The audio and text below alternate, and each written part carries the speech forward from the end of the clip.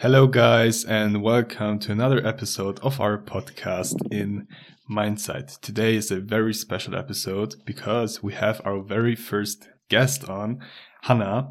I would suggest just tell us something about yourself, tell the people about your persona. Well, hello everyone. I'm Hannah Hogan, and currently I'm in Maastricht because I'm studying psychology here in the Netherlands. Beautiful city, can only recommend. And this is my first podcast ever, so I'm also really excited about it. And I hope you can learn more about me. That's already a very nice introduction. I think we can start out with how we even got you on the episode. Like, what is our connection to you? Hannah and I have been friends since like the last 2 years of high school. That's already quite some while. Time flies by. And yeah, we stayed in contact afterwards and kind of got into the whole blogging business and stuff at the same time too. And well, that's how we ended up here. We asked her whether she wanted to be part of an episode, and she gladly accepted. So Yes, of very course. nice to have you here. I can only join this wonderful podcast. Yeah. As I already mentioned, you have a blog. Maybe you want to tell us more about that one. Yes, so my blog is called The Fourth Venture. And basically, at the beginning, I wasn't really sure what to write about so I basically wrote about everything that I thought was kind of important. So anything from psychology, biology, fitness. But actually, recently, I decided to go more into the philosophy direction and basically like just that. pick some principles that I'm interested in or some writing or a quote or whatever, and then just let go of my thoughts about it and venture them. That's what the title is all about. Very Yeah, nice. sounds amazing. We will put a link to your blog in our description so that people can check it out. And yeah, I think what you're doing is quite amazing and like quite high level in the sense of thinking about stuff. So quite philosophical already. Yeah. Well, thanks a lot. You can also find her on Instagram, also linked in the description. Yes, not too active right there, but yeah. Stuff changes. Don't use your social media, guys. Okay. Okay. Right. Yeah. Let's get into. I think let's get into psychology then first. Well, why psychology? What is psychology aiming to do when you're studying? Well, what are your key takeaways? That's a very difficult question, I know. Oh, it's fine. Putting you into the spotlight, but I can just go on. Why is that your passion? Well, firstly, why? I had a lot of stuff to choose from because I just have so many different interests, and it was a bit hard for me to choose just one to study, especially here in the Netherlands. You can't really study like more than one thing. Like you can't have a minor like you can have in Germany or other countries. So I really had to decide. And I just thought psychology basically brings it all together. So especially here in my curriculum, we work a lot with neuroscience and biology, which is something I'm also really interested in. And I'm amazed by the human mind and by humans in general. I'm also into fitness and sports, and I'm just really, really amazed by what humans are capable of and also what the human mind is capable of. So I thought, why not study it? And then later on, I can connect it with other interests, such as philosophy or sports. That is very diversified. When you're talking about neuroscience, is there any principle that really astonished you that we should know about? Well, what I think is really interesting is, just to know and to keep in the back of your mind is that your mind is constantly changing. And as with any other aspect of the body and your health, it's what you put in and what you do with it determines how it is and what the structure is. And I once saw a TED talk, which was really, really amazing. And the title, I think, was What 60,000 Brain Scans Taught Me. And the takeaway was you're not TED Talks are stuck always with the brain amazing. you have. And well, Mm. that's just amazing. Like, I mean, people are often, I think, thinking that well, I have this body, I don't know, I have these conditions, and I can't really get out of it. I'm just a lazy person. I'm just this kind of person. But that's actually not really true. And with everything you learn, there's actually neural plasticity going on just with learning. Mm. That kind of reminds me of habit forming and stuff when it comes to productivity. Right. Yeah, I mean, I guess you can change yourself in small steps if you want to, if it's not a big addiction. Well, also then I suppose. Well, then you should change back. Yes, that's true. Sure. That's true. Yeah, man. I feel like that first interview is quite, I don't know, too much of an interview instead of a conversation. Yeah. Well, then How can what we? about you guys? What do you think of the mind? Like, I mean, you study physics, Yes. and what is like your connection? Well, I study physics. Yes, And you're philosophy, studying physics. what's going on there? In the mind, yeah.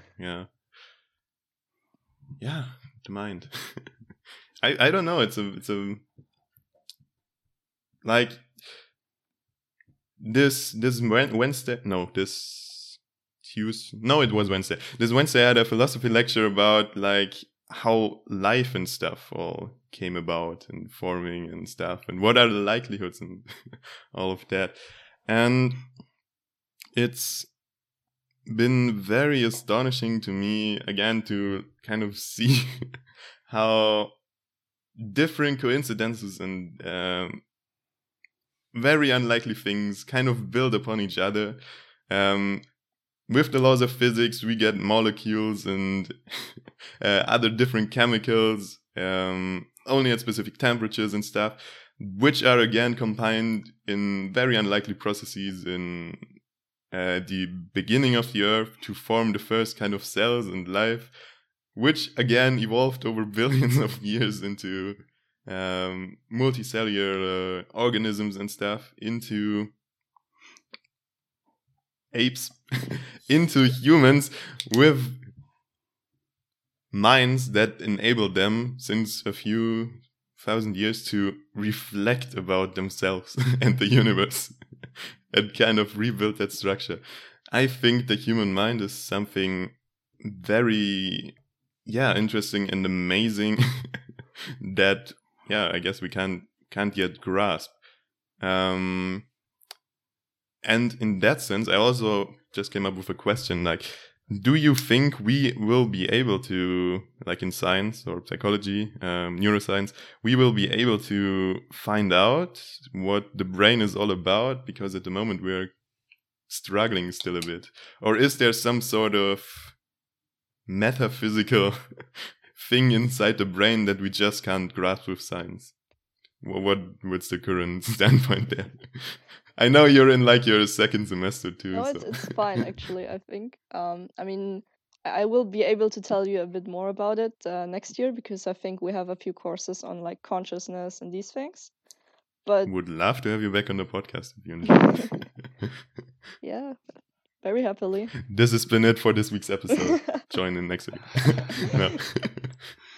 Yeah, so I mean, in the past few centuries, we've come very, very far in determining what the brain is all about because we have neuroimaging. Actually, here in Maastricht, we have a 9 Tesla fMRI scanner, which is one of 2 in the world. Yes, I'm advertising. No, it's cool. It's just I really like it. Yeah, those are strong magnetic fields. Yes, and can confirm as a physicist. Yeah, and you can see like really good the structures of the brain, and we're getting better at experimenting, and there are new methods coming up. So it's getting better and better at really knowing what certain brain areas are for. and what they do, and also like help curing diseases or what their involvement in certain diseases is.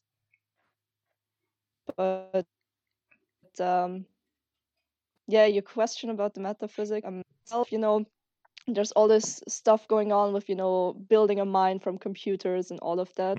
And honestly, I'm just not a really big fan of it because, well, as I said, I studied psychology because I'm amazed by the human mind, and I think, well, it's already pretty amazing. Why do we need to give it like to some machines? I mean, we have it.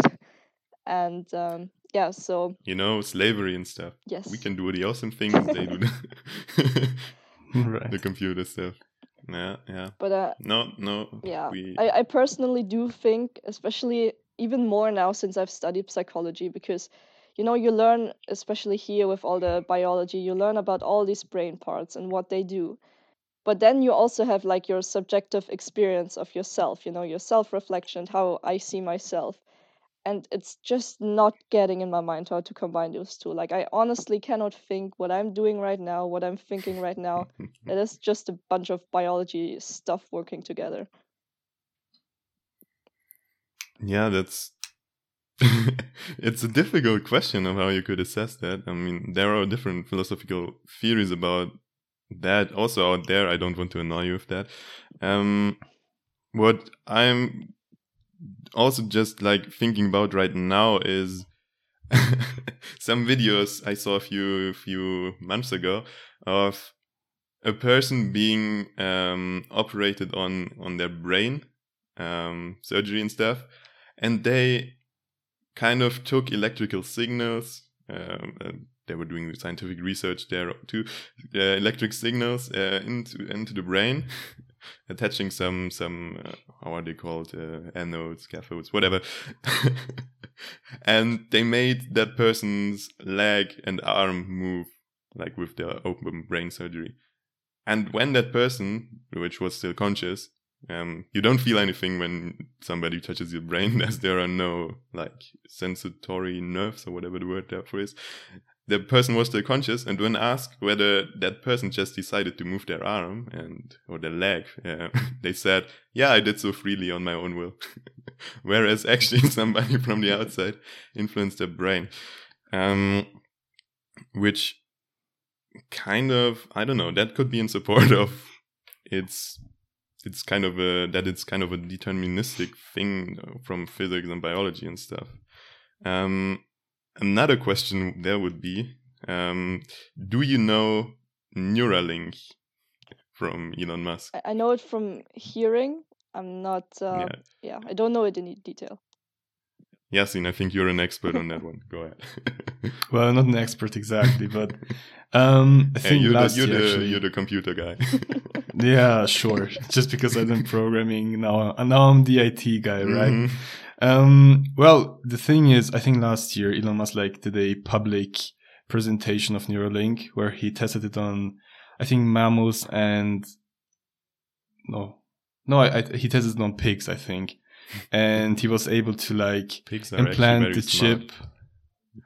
Yeah, and he was able to implant the chip and, I don't know, do some stuff with it and then get the chip out of the pig's brain, and the pig was still behaving the same. And he kind of did that to prove that the chip was safe, basically, which, of course, made people skeptical because they don't actually want a machine to put a chip in their head, or electrodes, because it's not exactly a chip.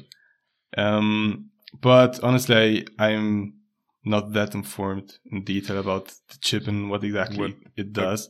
Although I know what the is he objective planning is on doing with it. Right. So the objective is basically to help people with Parkinson's or Alzheimer's, or maybe people who can't move certain parts of their body, and to help them with that chip to be able to speak again, to move their legs again, or whatever. And I think there was some experiments done where it actually worked. But of course, people are very skeptical, and it's not quite sure what the long-term effects may be. And I think there's also the risk of you don't really know, or at least some people are scared of the fact that it can be controlled by someone, that chip, remotely. And as you said, people can't really differentiate between them doing something because of their free will and somebody else controlling them. And that could be really a big problem. It's quite scary, actually. That's true, yeah. What do you think about that issue, Hannah? I mean, like, do you think that it's a feasible idea, or are there other methods of curing those diseases with medication and stuff? well, just firstly, for the beginning, I would like to say that even though I personally just think that or feel like it's really unimaginable that it's all just biology, I am pretty close to being convinced that it is, because it's just, that's basically what I do, and it's the research we do. And yeah, so that what you said, it just makes sense. You touch the brain and you put electrodes in, and it leads to a certain outcome. If you put electrodes in the motor cortex, and you get the response. And it's just really interesting that they're like think it's their free will. But yeah, it's a whole other topic of free will. But with Neuralink, Yeah. well, to me it sounds, I mean, I'm not an expert now, but to me it kind of sounds just like basically any other kind of brain stimulation, which we do a lot. And there's a lot of new research about it. Like we just learned about optogenetics, where you basically put light sensitive proteins in cells, so that when you basically shine a light of a certain wavelengths on a cell, like on a neuron, it gets excited and fires. And yeah, so basically it's all about getting neurons in certain areas of the brain to fire, and then you get certain outcomes. And especially with things like speech and motor movement, it's pretty easy actually. Well, speech is more difficult, but motor movements, because like in your cortex, it's kind of outlay. There's like an outlay like the body. So you have like your hands and your fingers and your arms.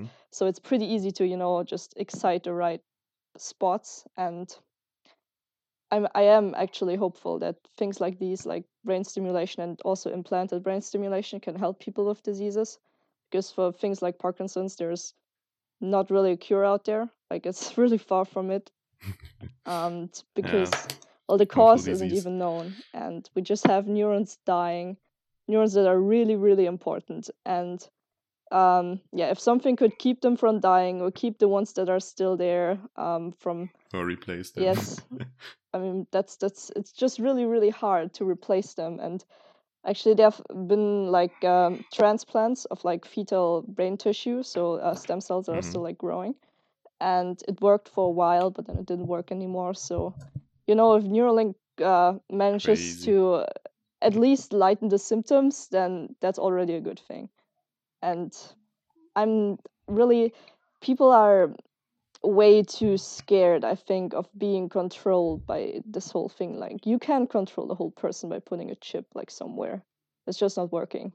Like, you need the whole brain to control yourself. It's just like a tiny chip. You can make them punch themselves in a very nice bullying move. Why do you punch yourself? Yeah.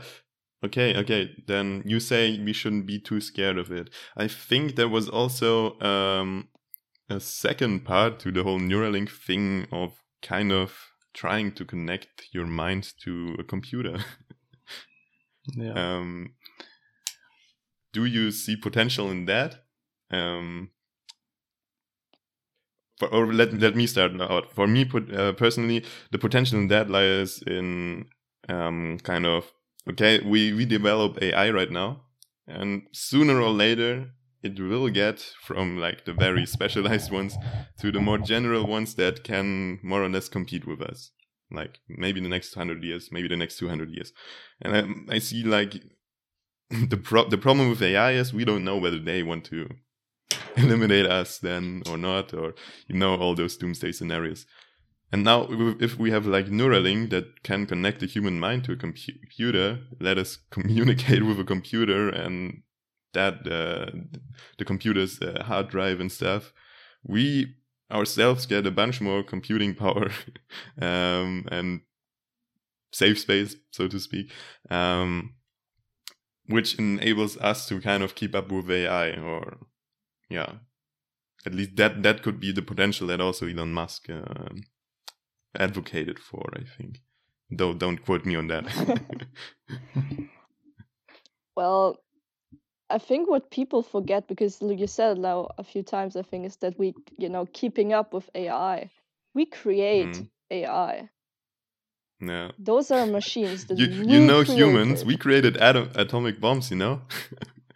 We can stop ourselves from doing stupid shit. Yes.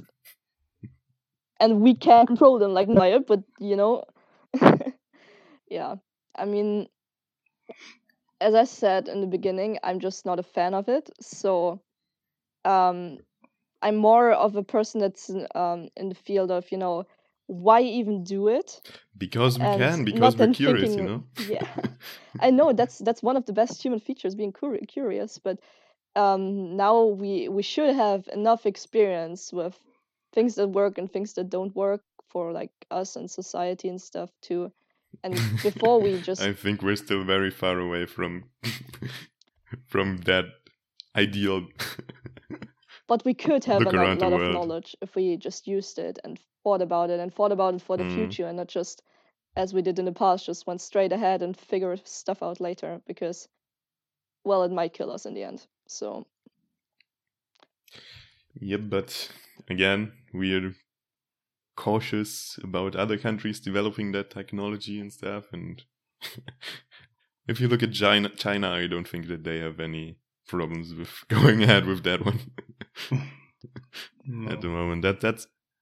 That's like one of those problems that we face nowadays. We can't cooperate on big scale, on country scales. We can already cooperate more or less in one country, but no.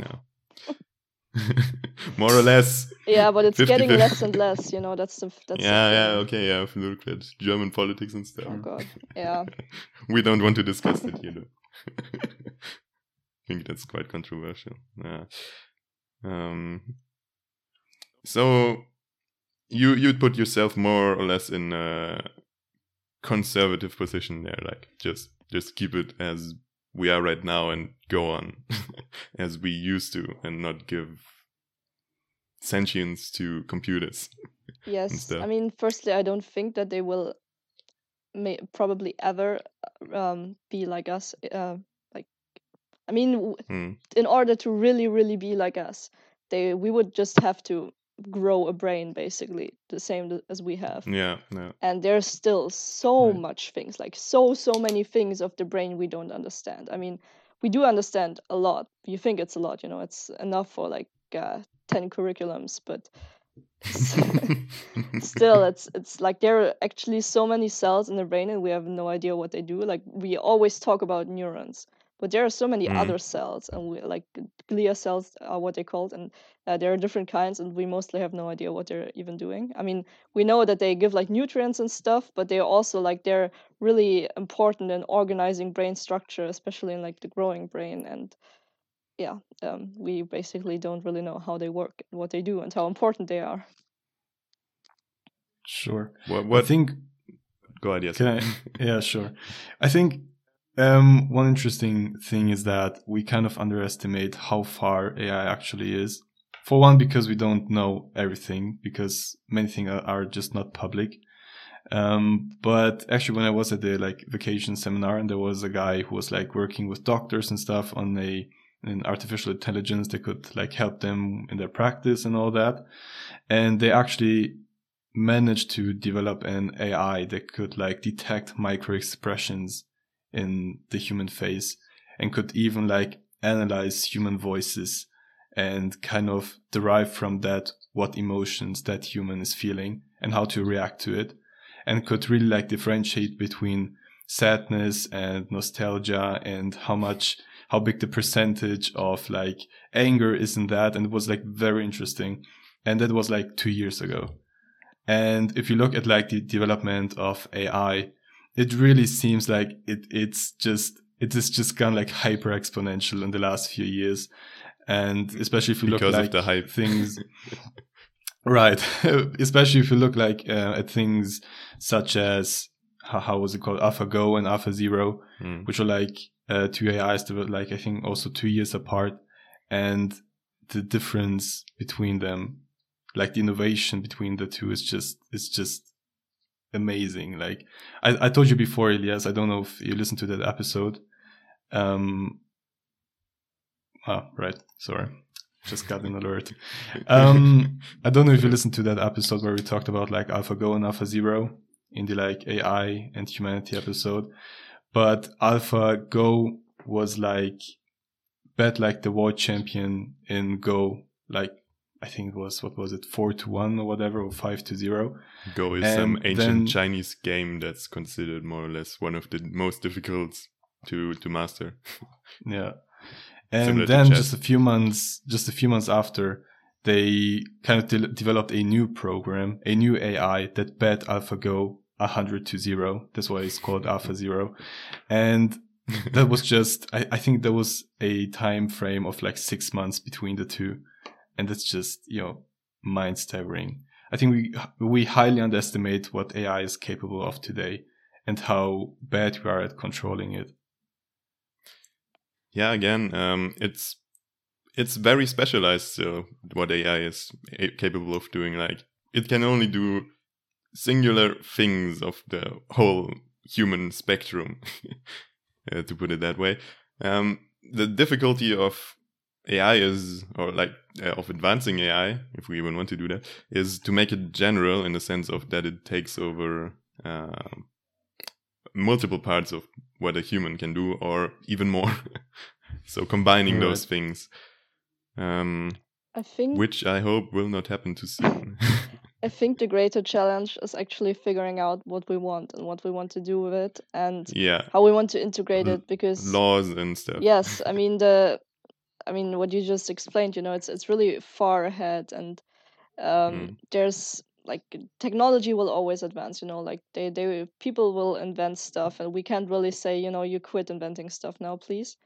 But that's why we need to be one step ahead with our idea of society and our philosophy and our laws to ensure that that we can survive, and well, we will survive probably, but that we will survive in a good way, and that we maybe make us happier, and that the people that, I don't know, that their work gets replaced by AI, that there is something to do for them, and there is something like that that they can do, because become AI researchers.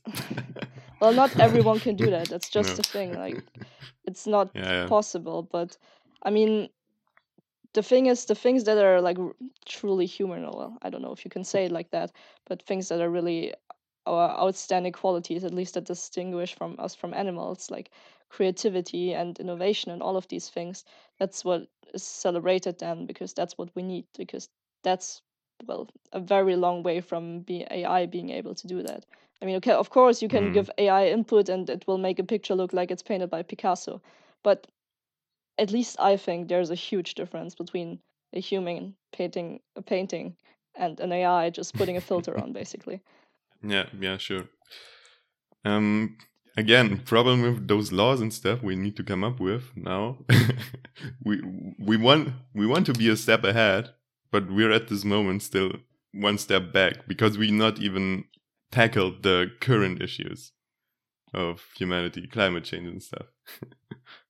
We still haven't solved those, which have been known for decades already. So, and cooperation again on those laws and stuff won't happen.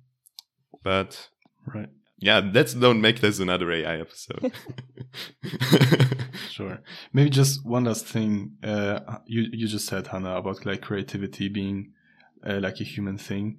I mean, I agree to an extent, but again, when they tested like AlphaGo and let it play against the world champion, what like the judges soon realized is that AlphaGo played very creative moves that probably no other Go player in the world would ever play. And in that example, for example, or even in chess, many times when AIs play against like actual people or world champions even, if a move is very creative, judges can like already sense that it was probably an AI and not a human being. So to some extent, creativity has kind of become a characteristic of AI rather than humans. I think that's pretty, it's kind of scary to think about. It's just sad. Right. Yeah, well, as I said, just not a fan of it. I mean, I think we're still really far from reaching our full human potential, and we're actually, Mm. well, in one, we're kind of splitting up. Like, there's this whole, I don't know, fitness, self improvement, online movement stuff, and on the other hand, also this complete decay through this whole online social media stuff. So Mm. I think we're really still far from reaching our own potential. So, and the thing is, I think it will only get worse when we have computers that can do things that we do, because then we have even more time that we can waste. No, no. You know, like Sure. humans have been around for, let's say, 1,000,000 years. The last 50,000 years, we've been trying to adapt to like small communities and groups, and only the last 200 years or so, we've been adapting to like big states and stuff and nations through industrialization. So I see the potential there too, that we can evolve a bit more like this. Although I also see the potential of like cutting ourselves loose from natural evolution and like going into the gene manipulation world and neuroscience world, which is all very all very scary and overwhelming, but could also yield a huge potential for destruction too. Sure. Silence. Actually, I just want to comment like what you said on the group size, and Mm. because Okay, you're the expert. Roast me. no, but no roasting. Just actually, we have a course history and foundations of psychology right now, and one of the very first articles we read about was about group size, and some dude did Mm. some calculations, calculating like the perfect group size according to like our cortical volume, because yeah, it's actually, you can see like from the size of the brain and animals, like how what their group size is, like there's some steady relationship. And actually, like the perfect group size kind of for our brain size is 150 people. Well, Right. we're how many people on Earth right now? 7 billion, 8 billion? 8 billion, yeah. Bit too much. Yeah, because like those are the people that you can, through language, and like language as Mm. our social grooming kind of thing, keep like track of and keep like a closer relationship kind of with. I mean, of course, Like not a small close, village yeah, from but the it's like a countryside. small village, and that's where But organization everyone knows works. everything about everyone. Yes, but that's how it works. When I look at my hometown, that on this level we could agree on stuff. I don't know. Yes, we want our new swimming pool, whatever. But it's Mm. easier, and I mean, there are already way more people, but in the neighborhood. But on nation level, it's really really difficult. I mean, yeah, that was basically what was necessary the past few thousand years. I mean, you couldn't pack more than 150 people into a tight space. Nowadays, through internet, social media, and all that stuff, there are suddenly a few million people on one platform, on following one Twitter account of one raging president. Yeah. Very nice. Like in neuroscience, let's get back to a personal level here instead of discussing huge things. You said you were quite interested in neuroscience. Can you imagine yourself doing research there later, or what are your plans there? I could imagine doing research there. Actually, I am, at least currently, it might change, planning on doing a master's in cognitive neuroscience here. I mean, that's still 2 years to go, but yeah, as I said, Maastricht is a really good place for this. And yeah, so I could imagine myself doing research, however, not forever, because yeah, it's tedious, I think, and I like thinking about the bigger things, at least sometimes, or connecting them with, biology. But, research, I mean, it's the same in physics, basically, but you always only research a really, really small thing. Like, it's Yes, that's tiny. how it is nowadays. And then you get like your results, and even if you get amazing results, which you basically never do if you get something significant, then you only found this tiny tiny thing, and only once in like a million people basically, there's some huge thing that you can find and that actually turns around things. So yeah. There will probably only be 100 people who read your publication. Yeah. If I At even most. get it. Which are probably the people who work at your chair. Yeah. Or in the same field, which are not a lot, yeah. Yeah, that's how science is nowadays. There are not like those big known idols. Like last one was probably at the first half of the 20th century. Like at least in physics it was that way, like Einstein and all those people, like the last big ones. And nowadays science kind of turns into those small communities of many people like working together there and on an issue. Yeah, psychology kind of had the fast forward process because it was only founded in the end of the 19th century. So before that, you only had like natural philosophy. It was Freud, wasn't it? No, actually, it was Wilhelm Wundt. But yeah, Freud was after that, and well, he was special. Let's say that. You could psychoanalyze him. Oh, you could. He has some problems. I think there are countless of publications about that already out there, probably. In your community of psychology students and stuff, do you psychoanalyze each other? Is it a big self-help group or? Yeah, to that I would say yes. I mean, it has been 1 year of online education, so there's not that big of a community yet here. But yeah, I mean, honestly, we're just normal students and just leading our lives. But I think it gives you a different perspective, knowing what is actually going on, and especially, knowing the biases that can happen, and it at least makes you think twice when you judge yourself or another person. And yeah, I think. What are your personal gains already from studying psychology?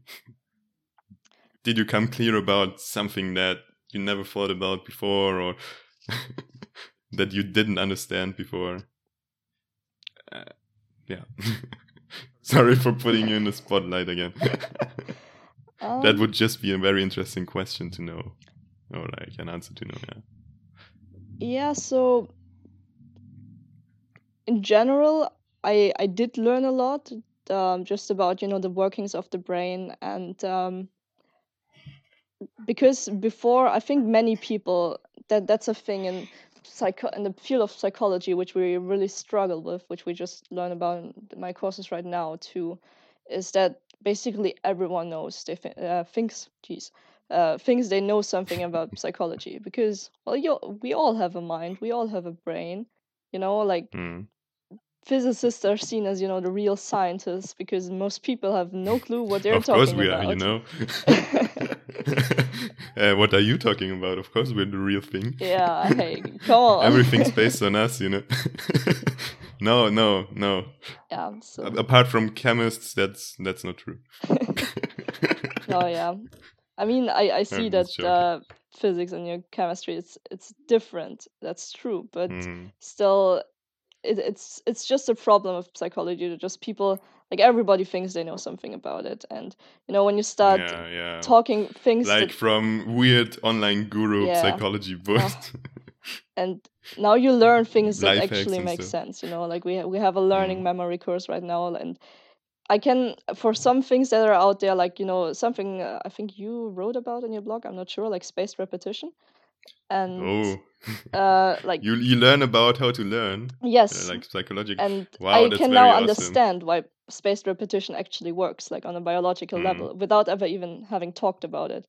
So I think it gives you like a good basis. I mean, those are just like all the basic courses. Next year it's going to be better to connect things and to understand things and to evaluate like things that you see on the internet or that people tell you about, just because basically everything you hear is always kind of psychological. All this advice is always make yourself happier, make yourself fitter, this is how you change yourself.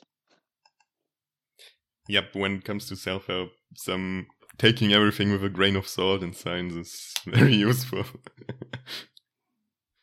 Yeah, and manipulating others and stuff. Yeah, definitely. We actually have a master's here that's called manipulation. So if anyone's interested. What? Nice. What can you do with that? Go into the military or do some penetration testing, or what do people do with that, master? Something like advertisement. I don't. I'm not exactly sure yeah. what they do, but I guess something like advertisement, diplomatics maybe. Damn, but if they do that, really, I don't know whether that's a solid foundation for diplomacy. Like, oh, we take that manipulation master science student there. Oh man, yeah, funny. Cool. Yeah. Let's maybe get into another topic of what you're doing, I suppose. Yes, always.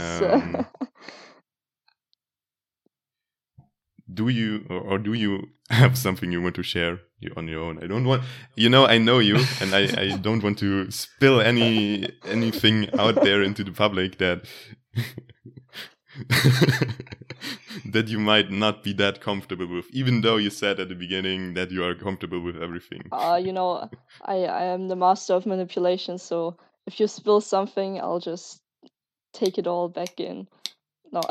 Like a sponge or what? Yes, like a smart sponge. Like a smart sponge. Okay. You kind of got into survival bushcraft stuff. Yes. And stuff. That's a complete 180-degree turn in topic, but I think it could be very interesting to see, like, we already talked about like AI and all this stuff that's happening in the future. Let's get back to the basic, back to the roots. Actually, what got you into bushcrafting? What's bushcrafting? Why should everyone know about it and learn it? And yes, maybe I can actually not make it a 180-degree turn because okay, go ahead. Yeah, you had like some sort of school TED talk about yes, exactly. That's what I'm getting at now. So I want to write a blog article about it. It's like coming in a few weeks, I think, if I get down to write it. But yeah, as I said before when we talked about AI, I'm not a huge fan of that, and it's, as I think I said, it's going to give us even more time to waste, and I think we're already doing a lot of that. And there are actually like also some philosophers out there. You have like Henry David Thoreau and also like Alex de Tocqueville. I don't know how you say his name, but basically saying that our modern society is kind of making us more unhappy because there are more choices. We compare ourselves to more people.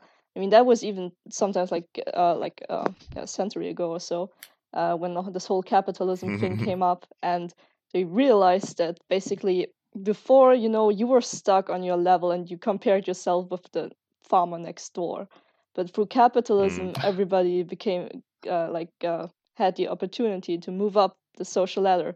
So now you compared yourself with the king, and damn, your life looks way worse when you compare yourself with the king than if you just compare yourself with someone on the same level. And I think nowadays with social media, that's the same thing. I mean, it's not the same thing because those people, they don't live these lives. It's not perfect, but it seems like it. So you even compare yourself with something that doesn't even exist, basically. And now to make the bridge, check out our previous episode about all that stuff in imposter syndrome. Nice. You'll find it somewhere, I'm sure. Go ahead. I'm sorry. So that's why my idea, or the idea of some people, basically is to go more back to the basics and to live a rather simple life and not concern yourself with all these things. Well, not all of them, because some things, I mean, I do use some kind of social media and do use the internet. I think it's very helpful if you know how to use it and if you use the things that make sense, and try to stay away from the things that don't. And also, give yourself something to do every day and don't delegate too many things, because that's why, when you go back to bushcraft, basically people back then, like Neanderthaler, caveman people, they had to, most of their day basically was spent trying to get food, build shelter, build a fire, stay warm, stay alive.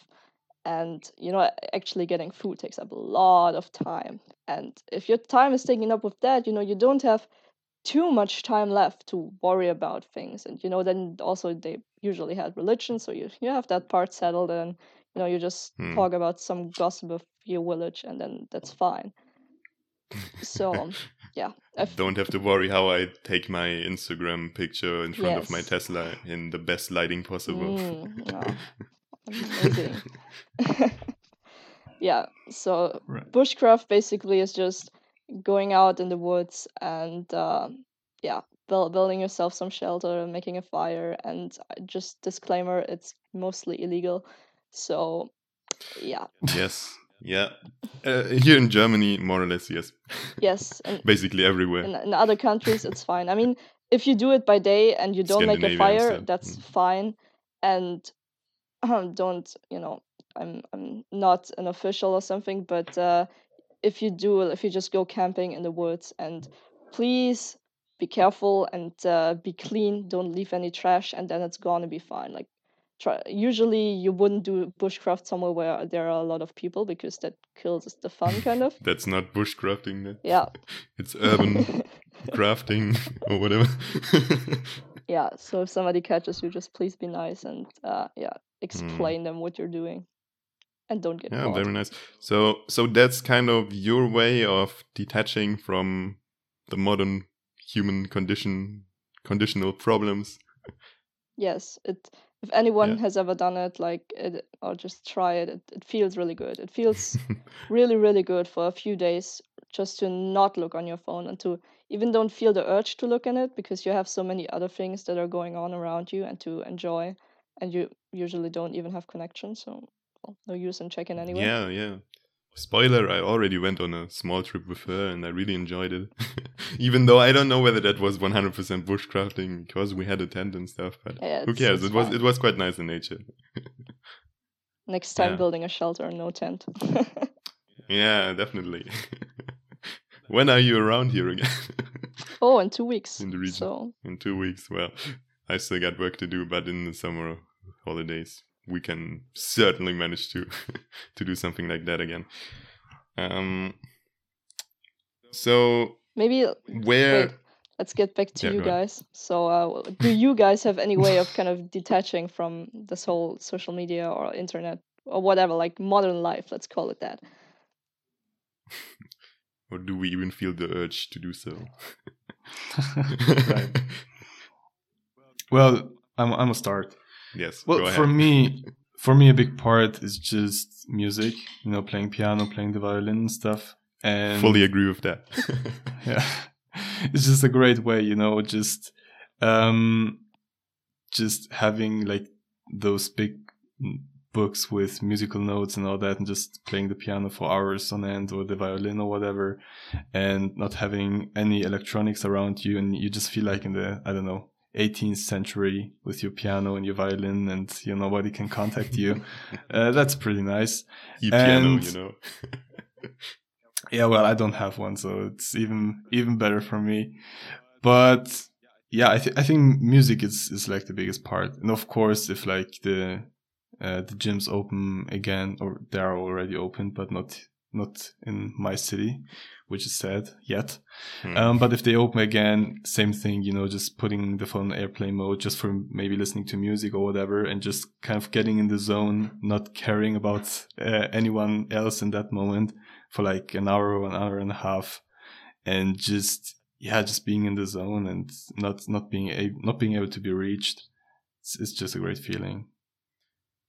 Yeah, it is quite similar to me. It seems like it has to do something with that very rudimental needs that humans have, kind of sports and music. I think is also something that fits into that category, like that religion stuff you talked about. Music was or like singing and stuff was certainly part of it back then, and is still nowadays. For me personally, I also enjoy really playing the piano, zoning out a bit. Just if it's even just playing, I don't know. If it's not even practicing, if it's just playing something I already know. Other than that, like with my new consulting job and stuff, I'm quite stressed out. And what really helps out is like doing occasional workouts, sports, going cycling and stuff. That really makes you feel a lot better. Like, I don't know. I feel like your mental health is very much dependent on your physical health. Which we can also talk about sports and stuff then. And Yes. yeah, and overall, what, like in that whole consulting thing, we have various meetings that last several hours. And Yay. there's like one guy who always offers meditations in between, like 5 minutes to just relax a bit, calm down and stuff. And damn, that's so helpful. I don't know why. It just helps you to focus. Your head doesn't hurt anymore. You can just calm down, relax. Your muscles are relaxed.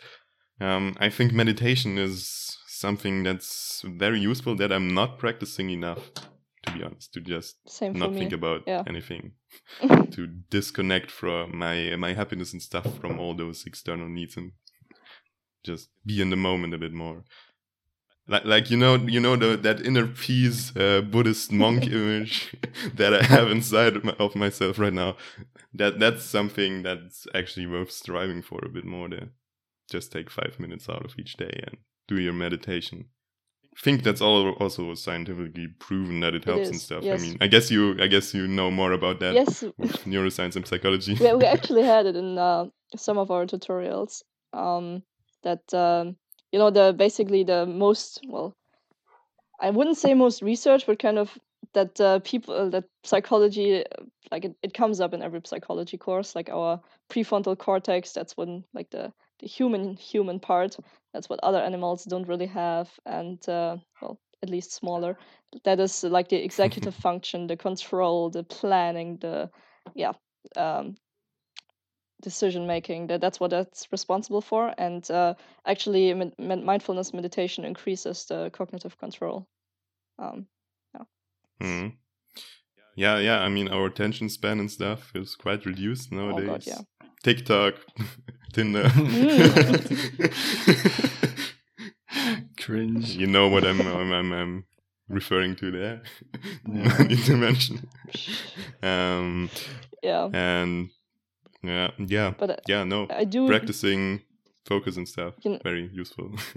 I tend to be someone who overthinks a lot, and just like I have a super active mind, which helps me a lot, I think. So I don't want to entirely get rid of it, because I'm not sure if that's actually true, but I just feel like it helps me in, like solving problems and staying on top of my tasks, because if my mind was a browser, there are like always 20 tabs open. And yeah, damn, you seem so reflected in this podcast already. And I'm just like, I don't know how you do it. You sort your thoughts so clearly and put them out so clearly, and I'm like all over the place at this point in time. And yeah, well. Thanks a lot. Respect. It's sadly, well, it kind of only holds true for things that are like about other things, because when it comes to myself and my personal stuff, which I tend to be I'm also reflected, but it just is also all over the place, and it's really crazy sometimes, and I overthink so much. And right now, I'm now here in Maastricht. I live here for probably the next 3, 4, or 5 years, whatever.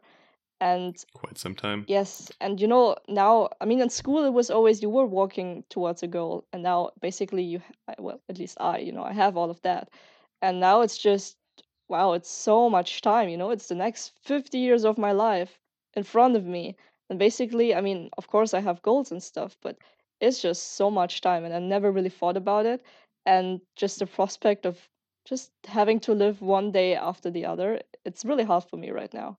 So I think mindfulness would just help a lot. Just, closing a few of those tabs that are always running, and just, yeah. But you have to be open consistent. up the task manager, Yes. forcefully shut them down a bit. Yes.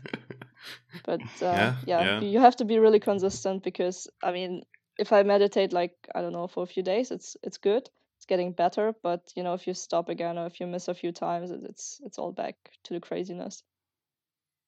Yeah, the difficulty of building habits.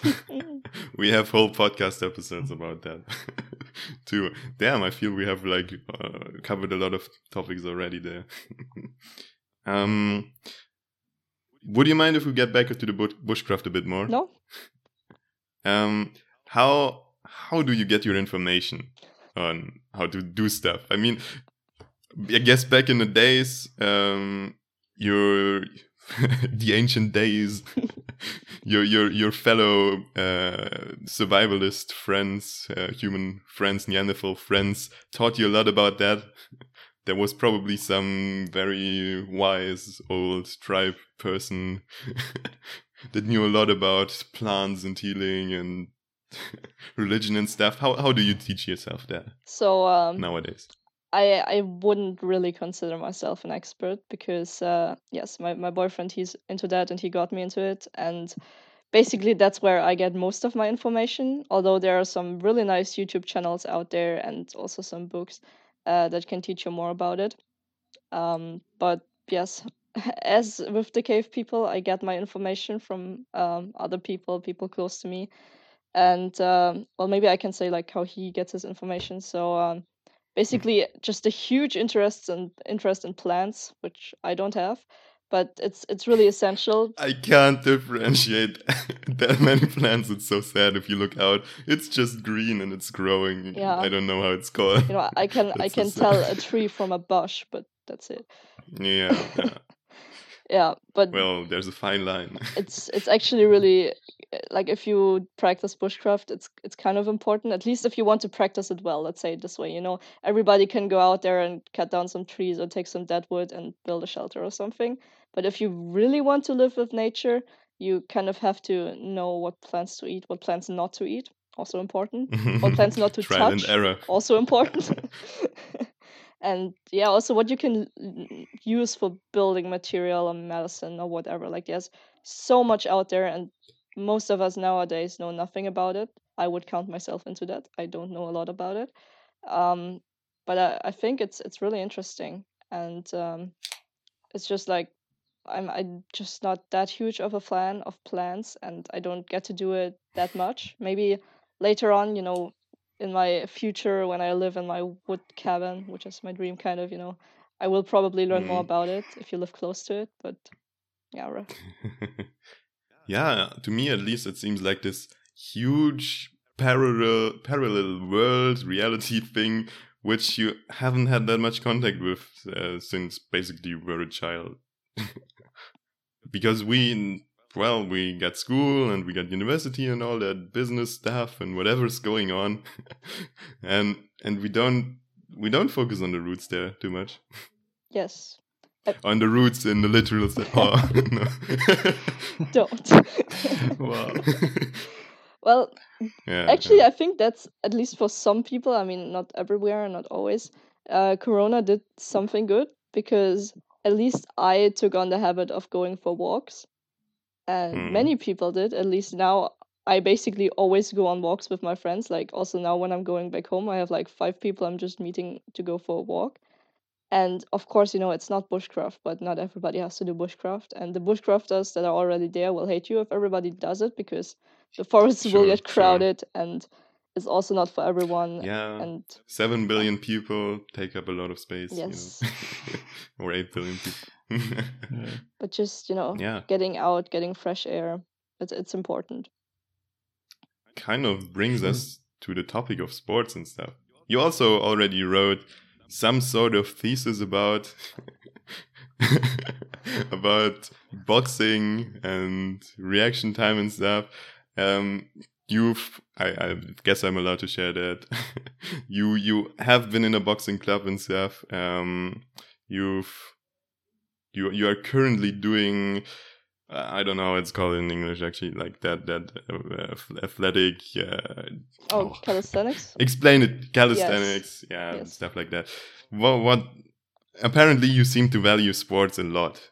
Do we want to go more into that? Like, what value do you derive from it? And I know that you are doing it to a very big extent in comparison to other people who also do more or less sports. Well, I think the gateway kind of to a healthy and happy mind and in general just person is also a healthy body, because honestly, Did you quote me just right now? maybe I did. I'm not sure. I mentioned that a bit earlier. No. My working memory is not that good. No. Oh. Be the processor, not the hard drive. Right. Yeah, a different topic course I have right now, but yeah, sports. So yeah, it is really important to me, and I can't say that I only do it or it's only important to me because of the benefits. But well, of course, that's also a benefit. But it's just a hobby that makes me really happy.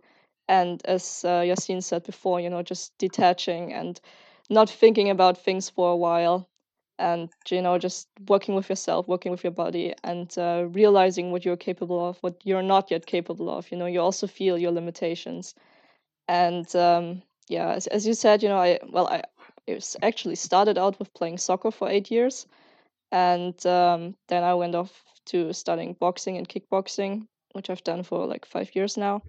And for the past year, I've gone more into like different forms of training. I wouldn't even dare to put really a name on it. It's just like different stuff all mixed together, like a mix of like calisthenics, gymnastics, movement training, whatever, and also martial arts. Because I'm not a really competitive person, so I'm not striving to compete in any sport. I did that with soccer, and yeah, it's just not really my thing. With boxing, I never did, sadly.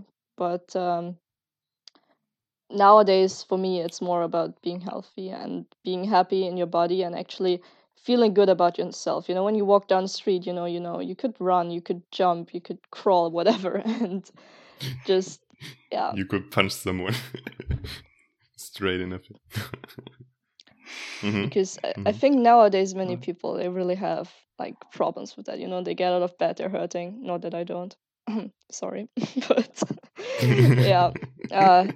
But I'm still not exactly where I want to be. But that would be the goal. And it has also a lot of benefits for the brain. I did an assignment on that where you could choose the topic, and yeah, so it's very beneficial for the brain. It actually just like normal either aerobic exercise, but also strength training. It can like prevent shrinking of the hippocampus. Well, it kind of grows it, but it kind of in Alzheimer's, for example, the hippocampus kind of shrinks by 2%, and sports can actually make it like grow by 1-2%. So you're doing really good stuff for your whole cardiovascular system, your whole brain, and your happiness as well. Because yeah, so size matters in the brain. kind of, yeah. Actually, number matters. It's more about the number of neurons, actually. Or I think they're interconnectedness. Yes, but some species have bigger brains, but smaller number of neurons. They just have bigger neurons. Yeah, our brain is quite big in comparison to our body, I think.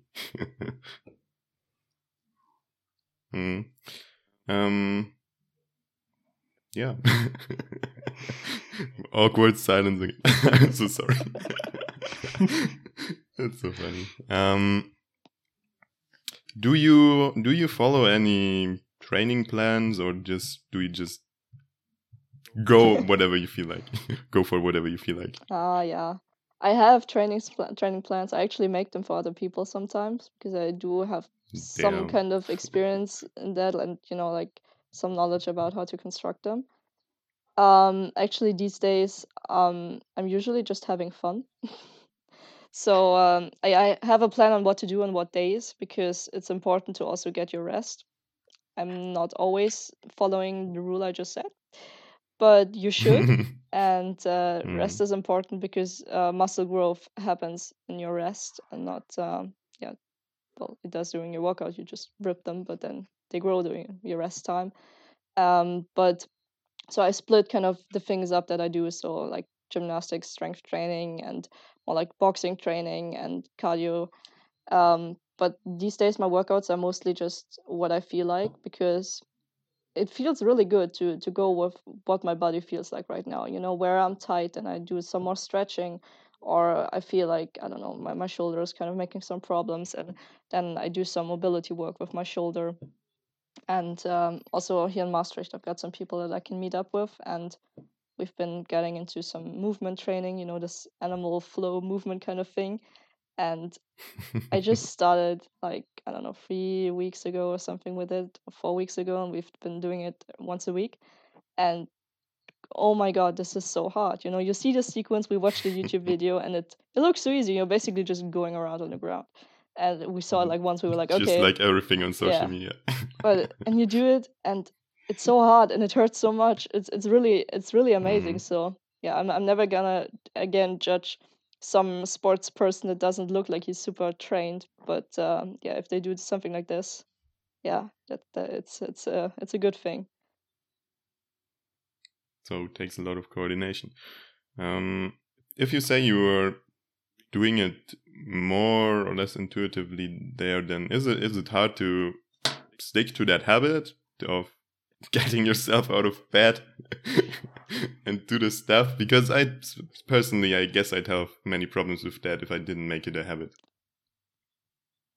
Let's say like moving is kind of a habit. So I know that actually, for me, my body just tells me if sometimes I skip like 2 days or something, and then my body tells me, "Oh my God, girl, you have to move now because stuff is getting tight. Don't leave me like that." And yeah, so it's kind of I don't feel good when I'm not moving, and sometimes I might miss a few days because yeah, also I sometimes don't feel like it, and I also feel you shouldn't. I mean, of course, you should force yourself sometimes because that's what discipline is all about. But sometimes you can also just let it go. Yesterday I ordered pizza and got myself some Coke, and yeah, that's also fine. But today will be different, and just try to make yourself better every day. And if some days it's not like it, that's fine. But yeah, um, I think just as a recommendation, when you start out, it's better to have a plan. Like, plans really work, and start off like with a small plan, not 1 hour workout, but just like a 10-minute thing twice a day or so. Mini habits. There we go. Yeah. Awesome. In general, when it comes to habits and sticking to stuff, and discipline and all of that, are you someone who considers themselves as very disciplined, doesn't need any external system to keep sticking to stuff? Or how are you going about it? Because apparently, as far as what we heard right now, you are doing quite a lot of things, psychology studying, sports and stuff. You're participating at podcasts. It was hard to get out of bed, believe me. You already wrote me this morning. Damn, I made it out of bed just for you. Very thankful for that, by the way. Yes, sure, anytime. Yeah, well, I do not really consider myself to be exceptionally well disciplined. However, I mostly do things that I like. And if I set myself a goal, I will usually reach it. Of course, so, it's something that sometimes other factors play into, but it's something that I can do. I don't know, finishing a course, finishing a book, doing sports, that's something that is completely and entirely in my control. And then I will do it. And also, for university, reading the stuff, finishing assignments on time, I always do that. And I never, ever struggle with these things, because if I have like a set deadline or set thing that has to be done by, like, I don't know, and by the next day or something, then that's no problem. But sometimes it is hard to keep track of all these things, especially, I mean, you guys know, if you live alone and have to also organize what food to cook, what food to buy, keeping your apartment clean. Pasta, obviously, and pizza, Yes. Well, I usually cook, so No. yesterday was actually the first time in my whole student life that I ordered pizza, so. Wow. Was it worth it? Yeah, it was good. I still have half of it, so I don't eat that lot. I never ordered anything yet. Quite proud of that. Yeah, it's good. Trying to cook myself. It's not really worth it, honestly. I think it's Just if you're really stressed out, I suppose. Yes. I mean, or if you want to treat yourself. For me, it was more a treat. Like Yeah. when I'm stressed, I eat bread. Oddly specific, but okay. Don't quote me on that, please. Next time you're stressed, then I know what to do. It's not Here, it's not because here it's you have good a for loaf the of stress. bread. It's more because that's what I usually always have there, and putting some butter on a bread is not that hard. Yeah, bread is some go-to thing as well, especially if I'm like very lazy, don't want to buy grocery or anything. I can just go to the other side of the street and there's a bakery and just get myself bread. or like potatoes, you can also easily make. Just make them by themselves. Yeah. Enjoy them. Nice. Does that also work, like that whole productivity stuff, does that also work out for you for open-ended things? Because okay, well, for a thesis might still apply because it has a deadline and stuff, but at least for things that you can't quite grasp and that can be open-ended, that you can apply infinitely much work into that one, how do you get yourself to work on that? Because that can be very overwhelming, at least from my experience. Yeah, it's true. Like for me, the thing that comes to mind when you talk about something like this is writing for me, because I love writing. And it's hard to keep up with blog posts. Yes, but still I don't do it even half as much as I like to do, and I struggle with it. But what usually helps is just basically setting myself either a deadline. Deadline doesn't really work with that. I don't trust myself, but it's more like, for right now I'm going home in 2 weeks, nearly 2 weeks, and so I made myself a list of all the things I want to do before I go home. So I kind of have these little milestones in my life. I don't know, for me it's going home, I don't know, finishing a period in my studies. We have periods here, it's different, like, yeah, no semesters, and something like this.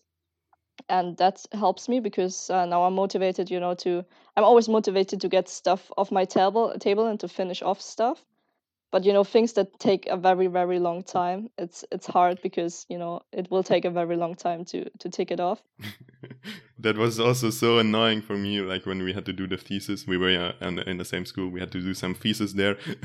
When every week, at all time, there was like finished thesis in your task list, and it never got away. What I do then is just put it into smaller chunks. Like, I don't know, if I'm writing in some big piece, like, I know I wanted to start it and get a bit into like bigger writing projects, and then it's just write one chapter or something. And yeah, I tend to over organize things, which also helps me then later on. So before I even start, I organized it like 5 times and went through it in my head and stuff. But then when I actually do it, it takes me a lot less time. So I wouldn't say it's wasted time. Awesome. I see right now that we are already quite far into our episode here. Are you open for recording another part of this, or how much time do you have available? I have some more time, so it would be fine. Okay, then I'd say we make this the first part of our podcast episode with you. Again, guys, you can find her down in the description. Her blog, her Instagram, which apparently she's not that active anymore, but maybe I'll get back to it. I'm not sure yet, but yeah. Other than that, it's already been very much of a pleasure of having you around, Hannah, and of having you guys out there around. Thanks for having me. Stick around. Yeah, sure enough, you're very interesting. I mean, you've got so much to tell about the brain and neuroscience, and it's been very insightful already, for me at least. Hope for you out there as well. If you enjoyed it, subscribe, the typical stuff that everyone says at the end of a video or whatever. And if you really liked it, stick around for the second part, which will be probably uploaded next week then, or already with this part. We'll figure that out. Bye-bye, guys.